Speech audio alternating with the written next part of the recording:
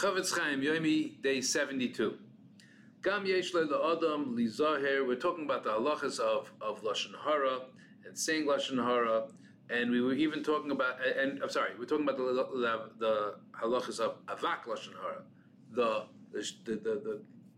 kind of lashon hara, not really lashon hara, the dust of lashon hara.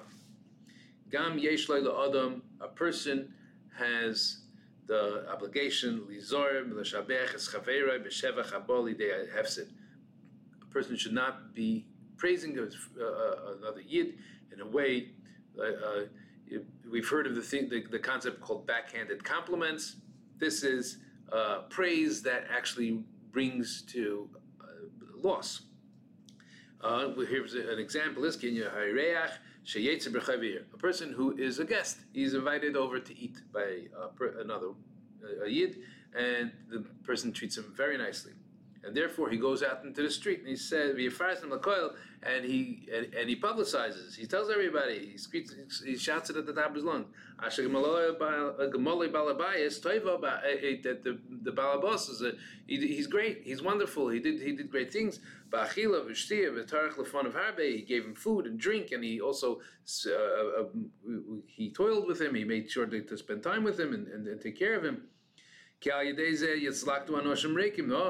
the empty people, the people who are not necessarily well-intentioned people, are going to now congregate around this balabais who's such a good person trying to help people. El base balabais, and they're going to come to the house of the balabais, and they'll eat him out of house and home. Because he's not going to want to say no. He can't say no, obviously. And this kind of thing is said that a person who benches, he praises his friend with a loud voice, but wakes up in the morning, it ends up being a curse for him. And therefore we could learn from this. If a person got a loan from his friend, so he says, "Oh, you know what kind of a help this man gave me? He gave me a huge loan. I would never have been able to get such a big loan from anybody else. And not only that, he didn't even ask for any kind of security and anything, whatever. Like he goes on, right?"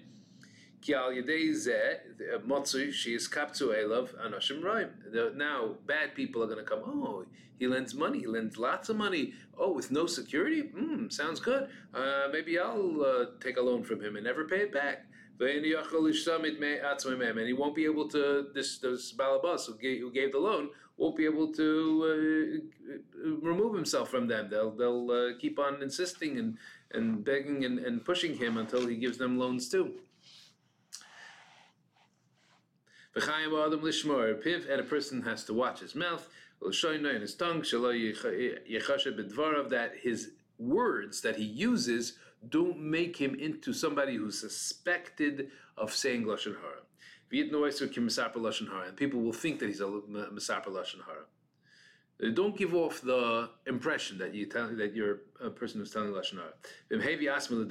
And if he brought himself to the point where people are suspecting him that he says lashon hara, that itself is also considered avak lashon hara. Asur lador, a person is not allowed to live in a place b'shchunas in a community or in a neighborhood balei lashon hara, where people are balei lashon hara. And he shouldn't be sitting amongst them to hear, to schmooze with them, to have a schmoozing session with them. Even though he knows, and he has in mind, he's not going to be makabel anything they say, but still, he's part of the group right now. Since he is bending his ear to listen, therefore he shouldn't be doing that. That it itself gives encouragement that more people are listening, and that's also part of it. Being over on the isser of Vilifnei Iver. Of a person who's a Rebbe, and he knows that one of his Talmidim that he's a Bal Lashon Hara, he has to separate himself from him. Again, if he's his Talmud, he really should give him Musar. But if he knows that the Musar is not going to help, if he knows that if he gives him Musar, it's not going to help, then he should just separate himself from this Talmud. If for some reason or another, by accident, an unavoidable accident, he suddenly finds himself in a group of Baalei Lashon Hara, and then he starts he hears that they're starting to say Lashon Hara.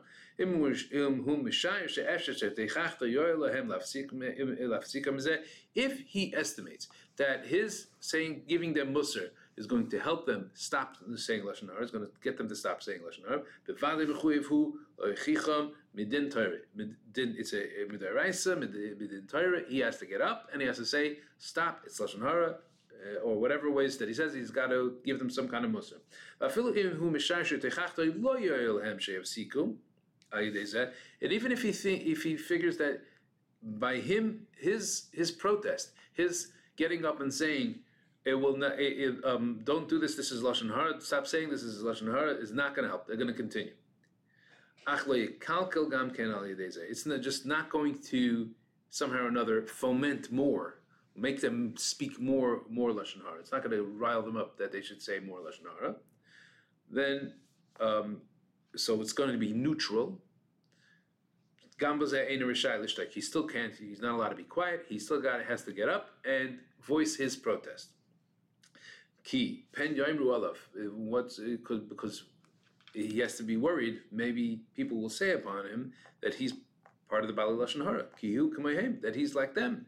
But why? Because he sat there and he didn't say a thing. He sat there, even though he wasn't makabel. Yes, in his heart of hearts, he wasn't makabel. But that's not something that people see. What they see is that he sat amongst people who were saying Lashon Hara. Just by the silence alone, he was being agreeing to what they said, or maybe people will inject that into it, that they'll think that he agreed with what they said. Because he's